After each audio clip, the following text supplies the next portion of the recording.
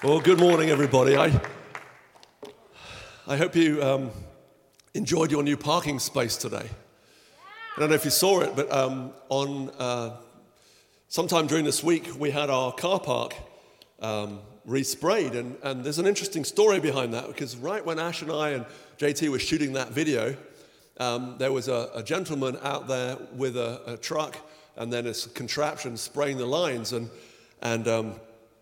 one of us went and said, what are you doing? And he says, well, I'm spraying the lines. I'm like, but we didn't ask you to. He said, it's okay, someone paid for it.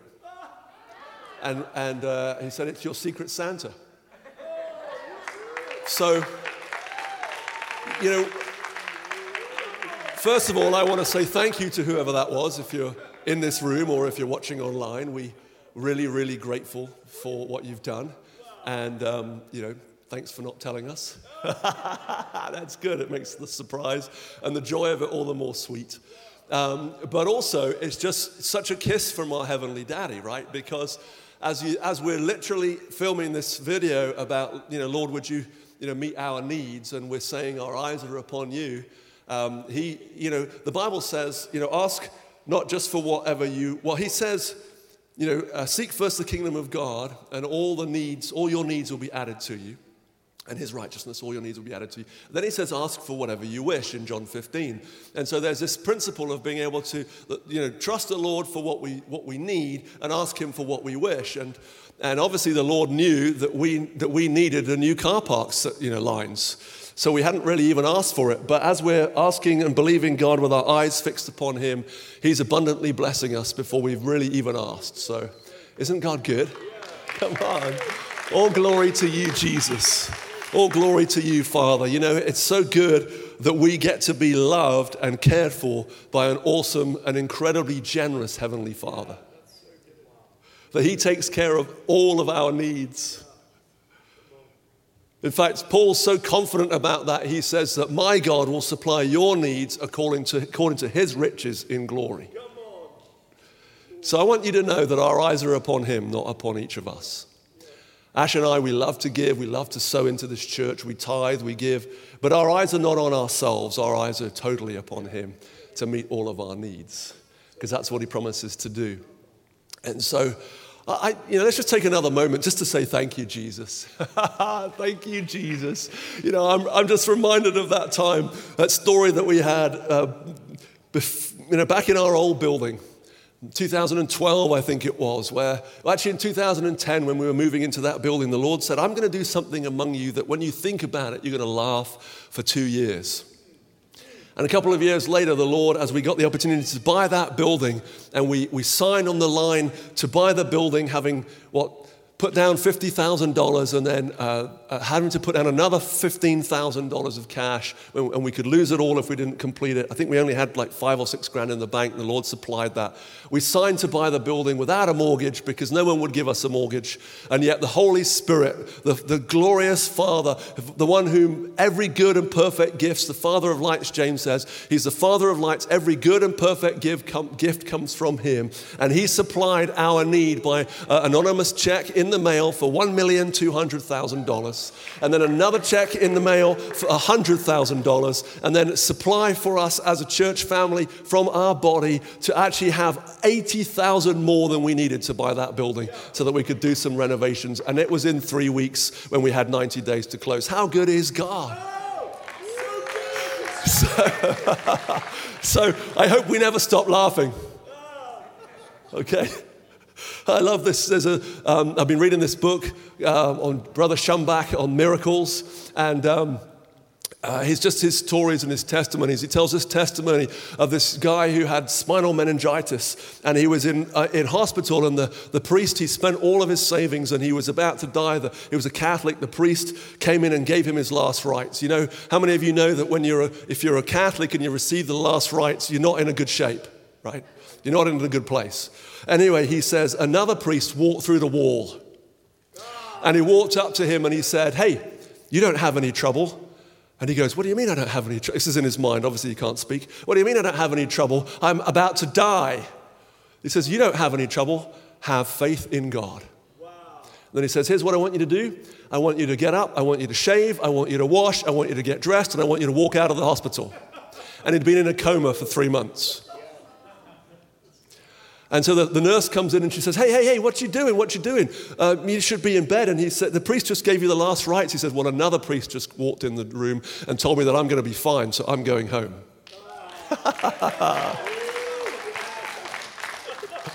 God is slightly bigger than we realize. He's slightly more powerful than we give him credit for. He's able to do a little bit more. I think that's what the Bible says. I think that's what Paul says in Ephesians chapter 3. Now our God, who is a little bit more able to do all that maybe we could ask or just maybe even, just think about. Much more, abundantly more, exceedingly above much more. Not just what we ask, but what we can wish or imagine. And that's not to belittle going through financial difficulties, okay? It's not that we don't have those challenges, we don't have those ups and downs. It's not that we just live from, one sense of victory to another and everything is perfect and everything is rosy, but actually our God will supply all of our needs, which is not just our finances, but everything that we need, because he is our source and our supply. So whether you need relational breakthrough, whether you need healing in your body, whether you need another, provision in your life, whether you need, whatever you need, Jesus is our source and our supply.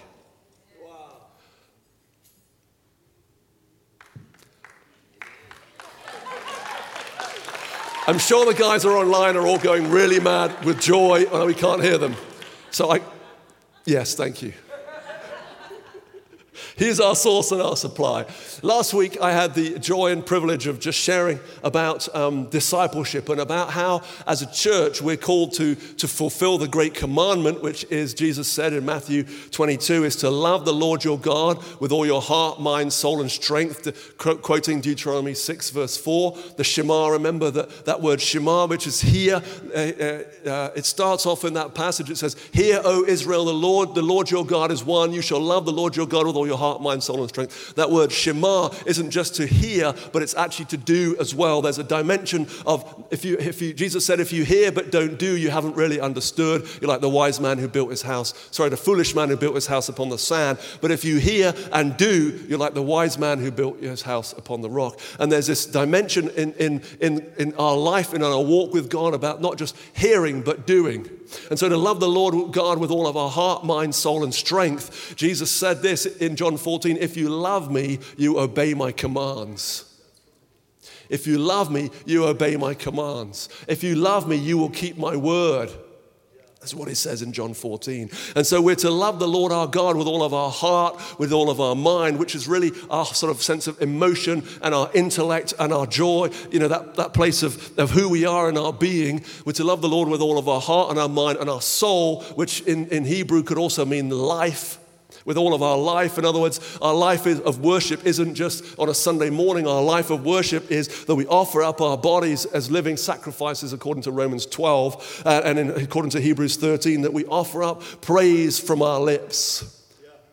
And then we love him with all of our strength, which can be translated all of our muchness.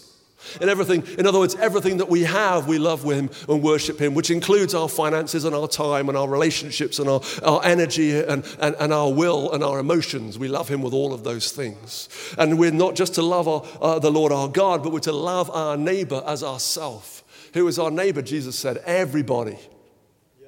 People around us, our enemies, those that hate us. We're to love the Lord our God. We're to love our enemies as ourselves. And we talked last week about how we fulfill that commission, that sense of the commandment of loving each other, loving one another, loving those around us by fulfilling the Great Commission, Matthew 28, verse 16 to 18. In fact, so I want to start there.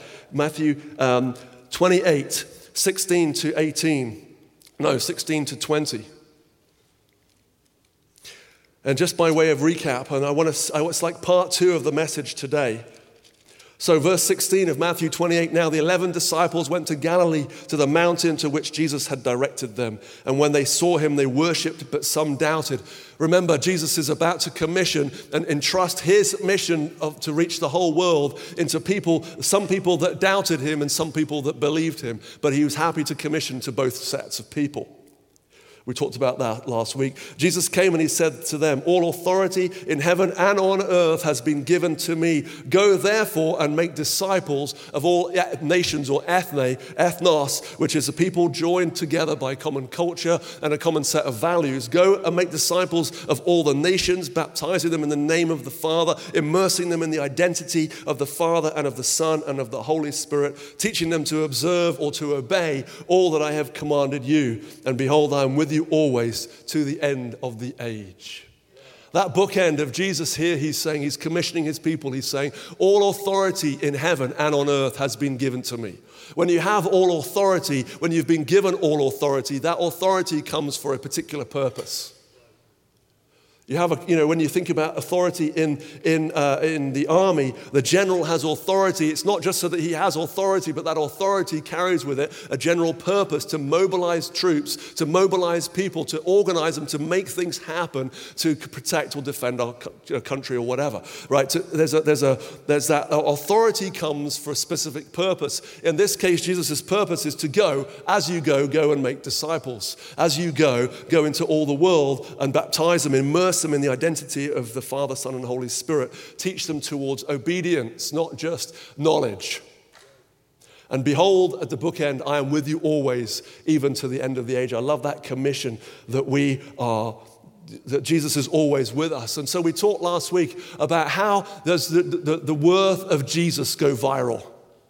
What we're looking for is that the worth of Jesus goes viral, that the earth would be filled with the knowledge of the glory of the Lord, just like the waters cover the sea. And that passes from one person to another person, from that person to another person, and it goes viral because of the person-to-person transfer. We should understand that even more nowadays in this pandemic, right?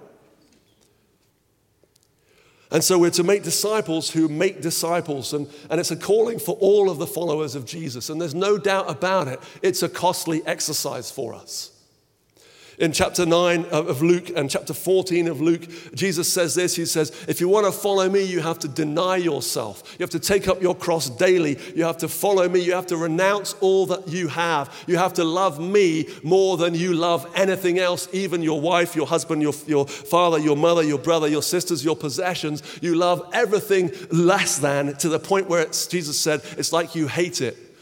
Now, I don't think Jesus is literally saying, hate your brother and sister. He's just saying, take your love for me, let that be the number one priority, and let everything else look like it's hate because of the fire and intensity of your love.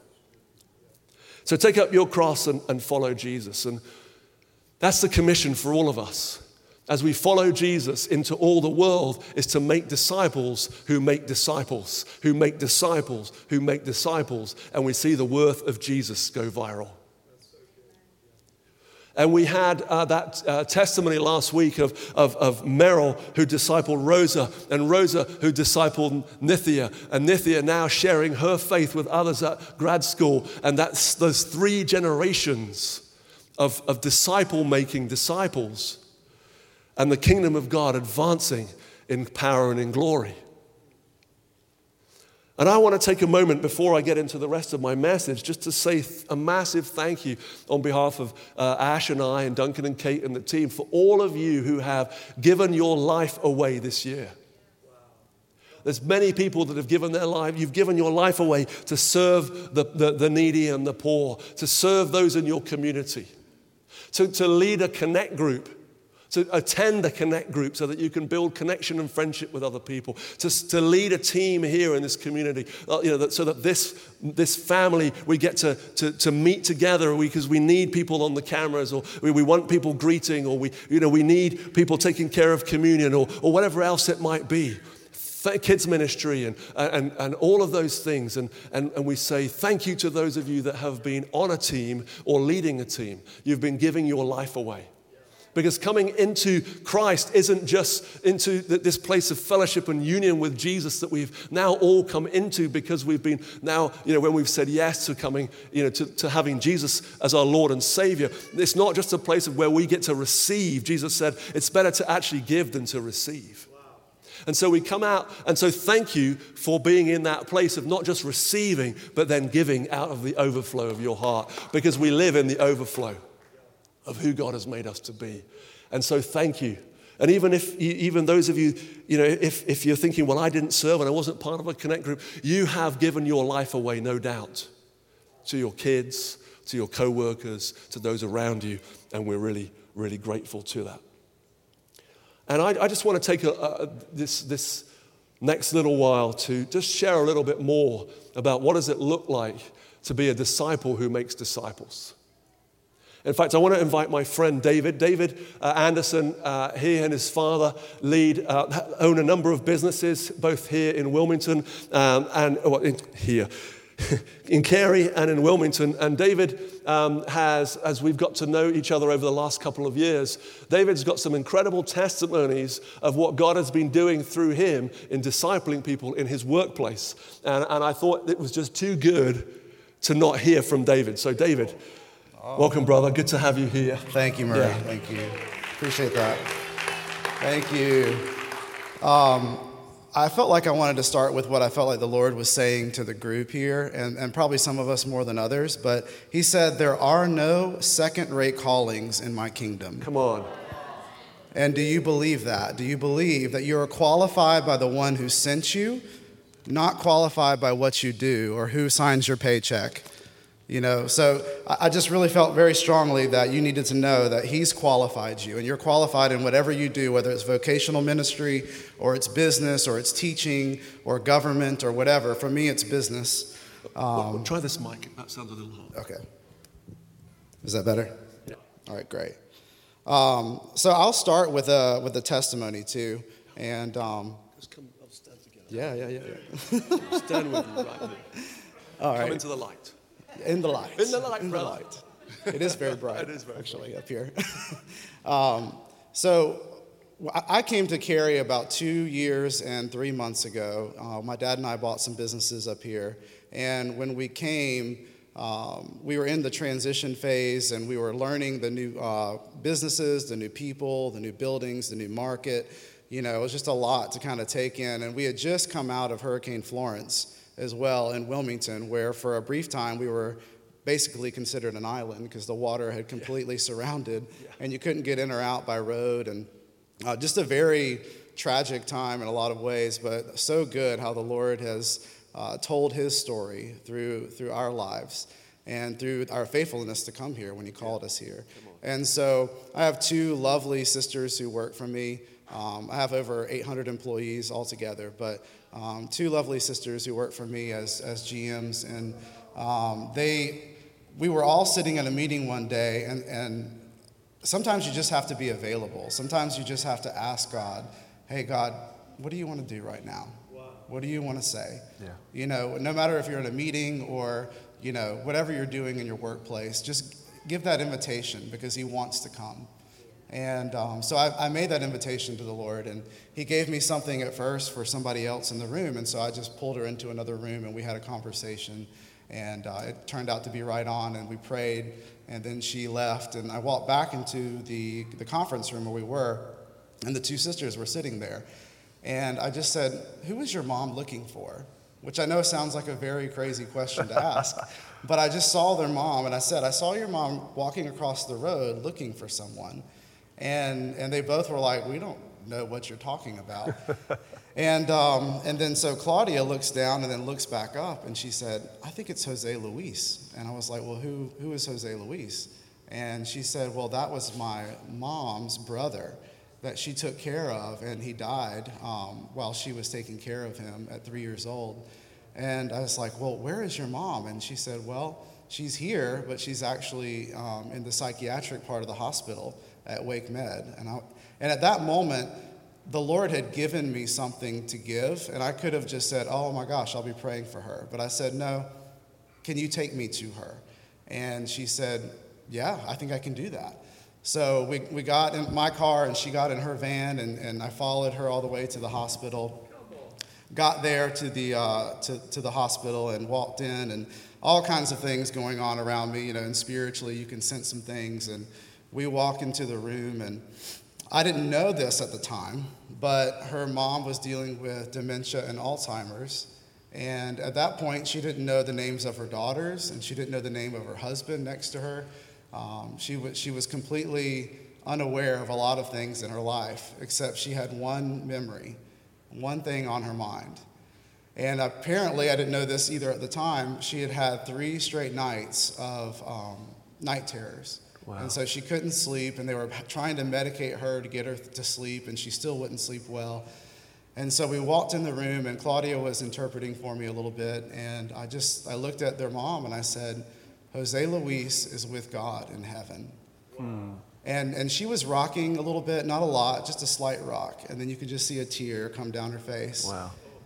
And we prayed over her, and that night was the last night she dealt with night terror. She was released from the hospital. She's with them, so the family is actually back here. Oh, come on.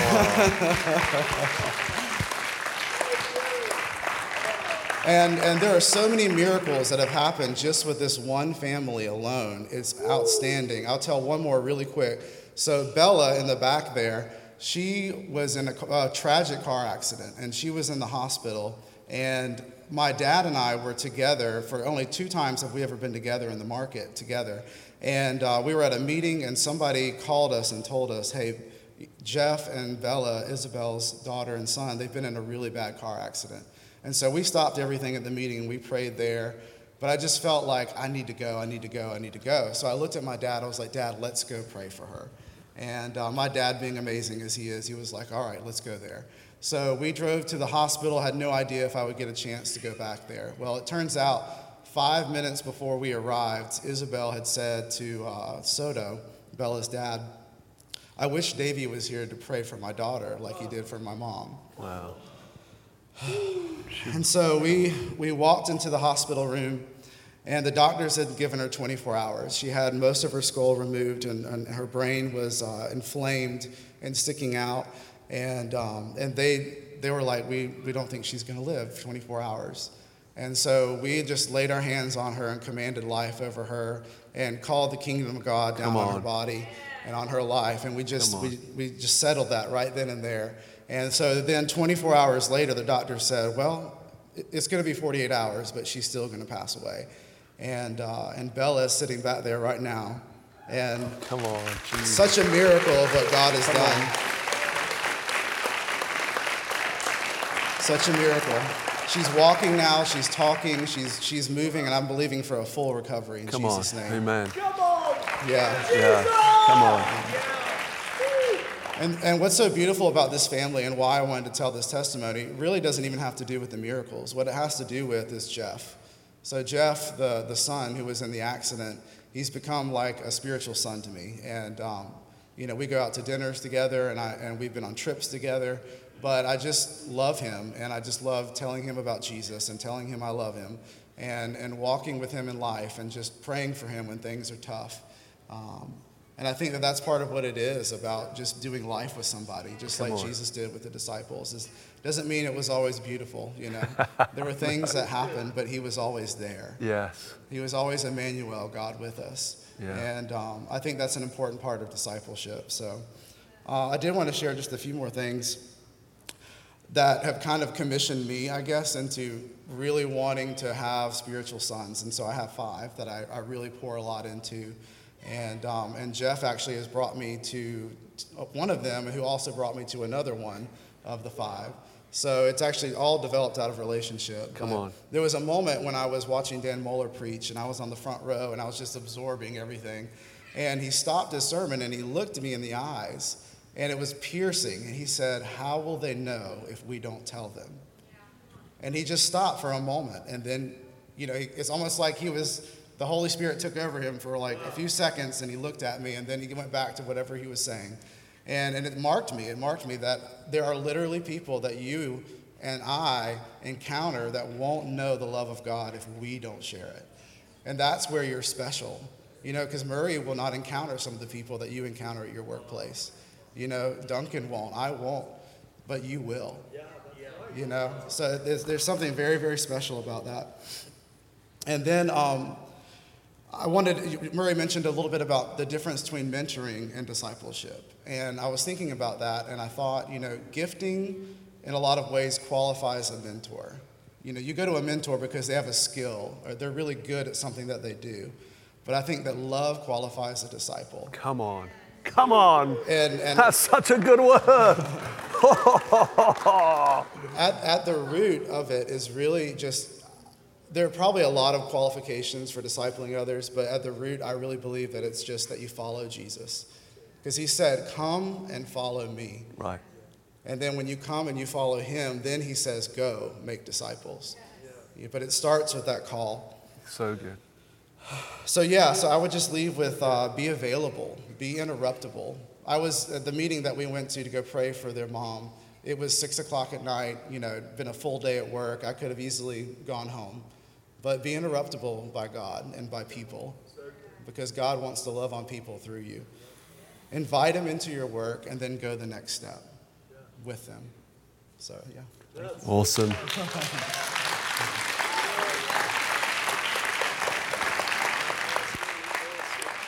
So good, David. Thank you. I'm going to ask David to come back up in a bit at the end just to pray for us all. But there's just a couple of things that I wanted to pull out. I love that. Gifting qualifies us for mentoring, but love qualifies us to disciple others. It's that great heart of love, isn't it? Jesus said, let me back up. 1 John 4 says this, brothers, beloved, let us love one another, for love is from God, and whoever loves has been born of God and knows God. In other words, if we have been born of God, which is, if you know Jesus, you have been born of God. That's what the Bible says. And you know God because the relationship with God is not just a one that is kind of one-dimensional or two-dimensional, but it is a living, interactive relationship. If you know God and you've been born of God, then you're going to love because love is from God. And then he goes on to say, if you do not love, you do not know God because God is love. And then he says this. He says, in this, the love of God was manifest among us. In other words, it came to light. The light was shone upon us. And what we found was the love of God that was shone upon us. But it wasn't somewhere off in the sky, but it was among us. I love that the word holy in the Old Testament actually means to be set apart, to be completely different, to be off on your own, like set apart, not like anyone else. And yet God is the God who came into our world and was found among us. And we celebrate that Emmanuel over this Christmas time. We celebrate the incarnation, don't we? Jesus coming in the flesh to be not just the God who is separate, but now the God who is in human flesh living among us. And then he says, in this, the love of God was made manifest among us, not just manifest in the stars. You think about it, he could have just said, look for the stars in the sky. There's going to be a moment where there's going to be these 5 planets align and this great thing that's going to happen and this comet that's going to go through and then you're going to know the love of God. But he doesn't say that. He says the love of God was manifested among us, that he sent his son into this world that we might live through him.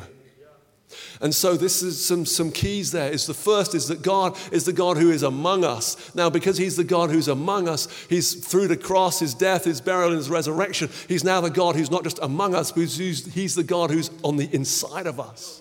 He's the love, the source of love, the everlasting spring of love on the inside of us that's causing us to live out of the overflow and to live in that place of love. And if we don't feel like we have enough love, the answer isn't to go and try and get some more love. The answer is to tap into the one who is the lover, eternal love on the inside of us already, that he flows out of us into the life of people around us.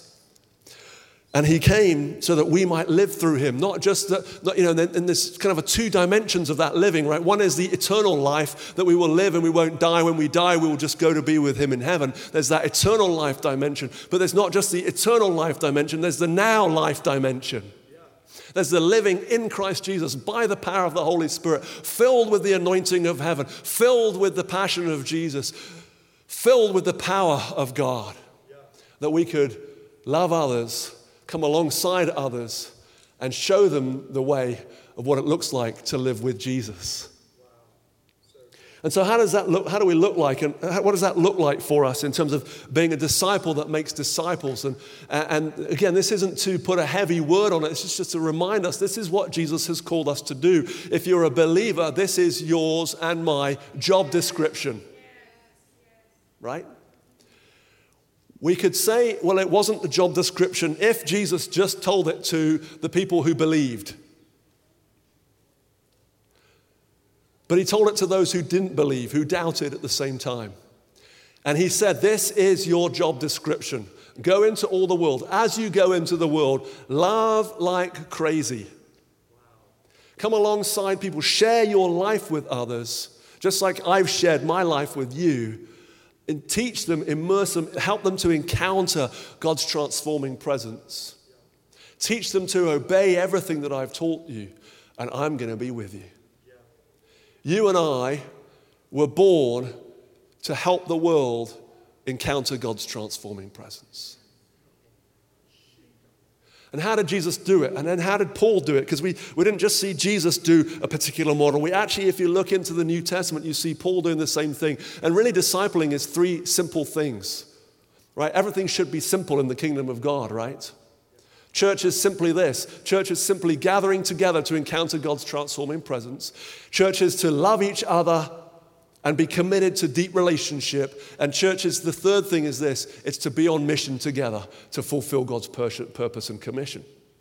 And so how do we fill that discipleship? It's simple as this. It's to actually gather people, to love them, to bring them into a relationship with ourselves, to help them encounter God's transforming presence, to teach them what God is like, not just through our words, but through our actions and through the way that we behave and the way we live. That's why it's an up and close personal relationship. And then to apprentice them, to actually bring them into a place where they do what you do so that you can help them grow into all that God's called them to be.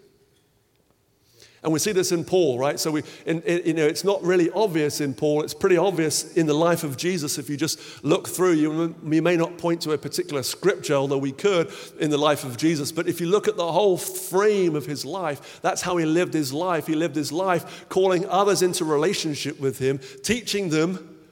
And sometimes it's the kind of the broad teaching to the whole crowd, and the others, it's like the description and the inside track of this is what it's like, this is what I really meant, this is what it's like to be in the kingdom. And then he's bringing them into the great mission, and we see in places like Luke 9 and 10 where he sends out the 12 and the 72 to do what he's been doing. In other words, it's just not about head knowledge, it's about opportunity to be activated. And so we see this in Paul's life, right? 2 Timothy 2:2. He says to Timothy, here's what I want you to do. Take what you've heard from me in the presence of faithful witnesses and teach others, men and women, other people. Your Bible might say men, but the word is anthropos in Greek, which means humankind, which means people, which means men and women. Teach men and women faithful men and women, that they may teach other people also. 4 generations of discipleship right there. Paul, Timothy, other faithful men and women, other people. Right? He says in Philippians chapter 4, verse 7, he says this. He says, what you have learned and received and heard and seen in me, practice these things, and the God of peace will be with you. What he's saying, Paul's saying, from an up-close and personal relationship, how do I learn something? How do I receive something? How do I hear something? How do I see something in you unless I am with you? To experience that. But not just to experience that, but then to start to put it into practice myself. He says that. He says, Philippians 4:9, what you have learned and received and heard and seen in me, practice these things. In other words, there's a viral transfer from one person to another person. That's the joy of discipleship. 1 Corinthians 4:16 and 17, it says this, I urge you then, be imitators of me. That is why I sent you Timothy, my beloved and faithful child in the Lord, to remind you of my ways in Christ as I teach them everywhere in every church. What's Paul talking about? He's talking about, hey, I've sent you Timothy because I've shared my life with Timothy, and Timothy is going to share his life with you, and he's going to remind you of what my life is like, and he's going to remind you not just by his words, but by his actions and by his deeds, by his very person and his very being, what I'm like, and I want you to actually then come into the very same thing. It's not just a doctrine, it's not just a teaching, it's not just to make disciples, isn't just to stuff people with information. It's actually to come alongside and love people, and it can be formal or it could be informal. It could be in a connect group setting, or it could be in a workplace, or it could be with 1 or 2 people, or it could be with 12 people. It doesn't really matter how many people there are. It doesn't really matter what system, it needs to be simple, right? There's a bit of a structure. Paul's saying, imitate me as I imitate the Lord. But it's as simple as, here's my life. Let me share it with you, and let me teach you and help you to become all that God's called you to be. And when we do that, we get viral person-to-person transfer, and the city gets transformed, and the name of Jesus is made famous, and our society and our culture is transformed. If we just teach people knowledge, their behavior may not change, and therefore our culture will not change. But if we teach them to obey all that Jesus has commanded, then their behavior will change ultimately, and then our culture will change, because as each one of us get hold of the truth of who Jesus is, and we experience the life of heaven, and our value system aligns up with his, when we come to education or our workplace or wherever we find ourselves, if we're in government, whatever, that life starts to affect other people, and they get transformed, and they get be transformed to other people, and the presence of God pervades the whole earth, and the knowledge of the glory of God comes upon us. Our mission and our calling is this. Our job description, if you like, is to go into all the world as we go make disciples. Again, not a heavy word, but just a place of God's called you into relationship. Can you be friends with somebody else? I hope the answer is yes. Can you share your life with someone else? I hope the answer is yes. Can you teach them and help them with the hope that you carry? I hope the answer is yes. That we would experience the life of God. Because Jesus is with us.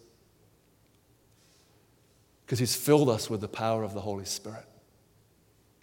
And we don't have to be a business owner with 800 employees to make a difference in one person's life. We can be one person doing whatever we do, carrying the love of God to make a difference in one person's life. And Jesus is with us. The power of the Holy Spirit. These disciples, they went from not having any clue and having no understanding of what to do on the day of Pentecost, the Holy Spirit falling upon them. And all of a sudden, what happens? They start to teach the people.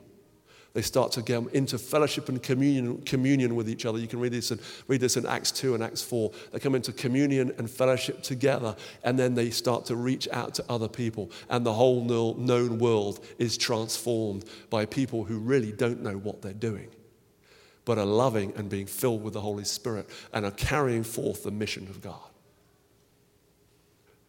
This is good. Sometimes we set the bar too high, right?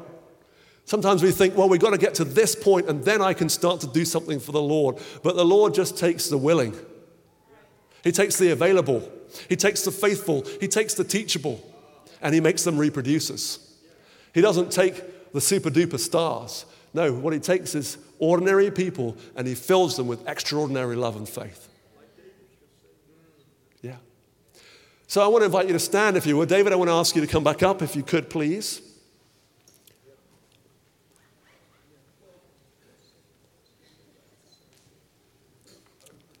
And the purpose of this, of making disciples, is actually just to be obedient to Jesus. And being obedient to Jesus is a sign of our love. Right? So, David, would you pray over us that we would receive that heart of love and that faithfulness and that availability and whatever else God puts on your heart? Yeah, just pray with me. Father, thank you that you've sent your best, that you sent your Son, that you showed your heart by sending your Son. So God, I ask that you baptize us in that love, that we would carry the love that you've given with your Son Jesus to the world. And Jesus, I just thank you that you have already called us. You have already commissioned us. So you are the door. You are the door to the Father. You are the door to the kingdom of heaven. So right now, God, those who need to be called, I ask that they would hear. God, and I ask that those that need to be commissioned, that they would go. Father, and right now in the name of Jesus, any block, any hindrance, any spiritual attack that would try to hold them back, we just right now in the mighty name of Jesus, we cut it off. And we tell it to go in Jesus' name. We clear the path, God, because the path is clear. Jesus is the path and he is the light to the path. And so, Father, we just thank you that they have a place to stand and they have a place to go, and that they will see it and they will not fall in any way. And we bless them, Father, to be the light of the world and the salt of the earth. In Jesus' name, amen.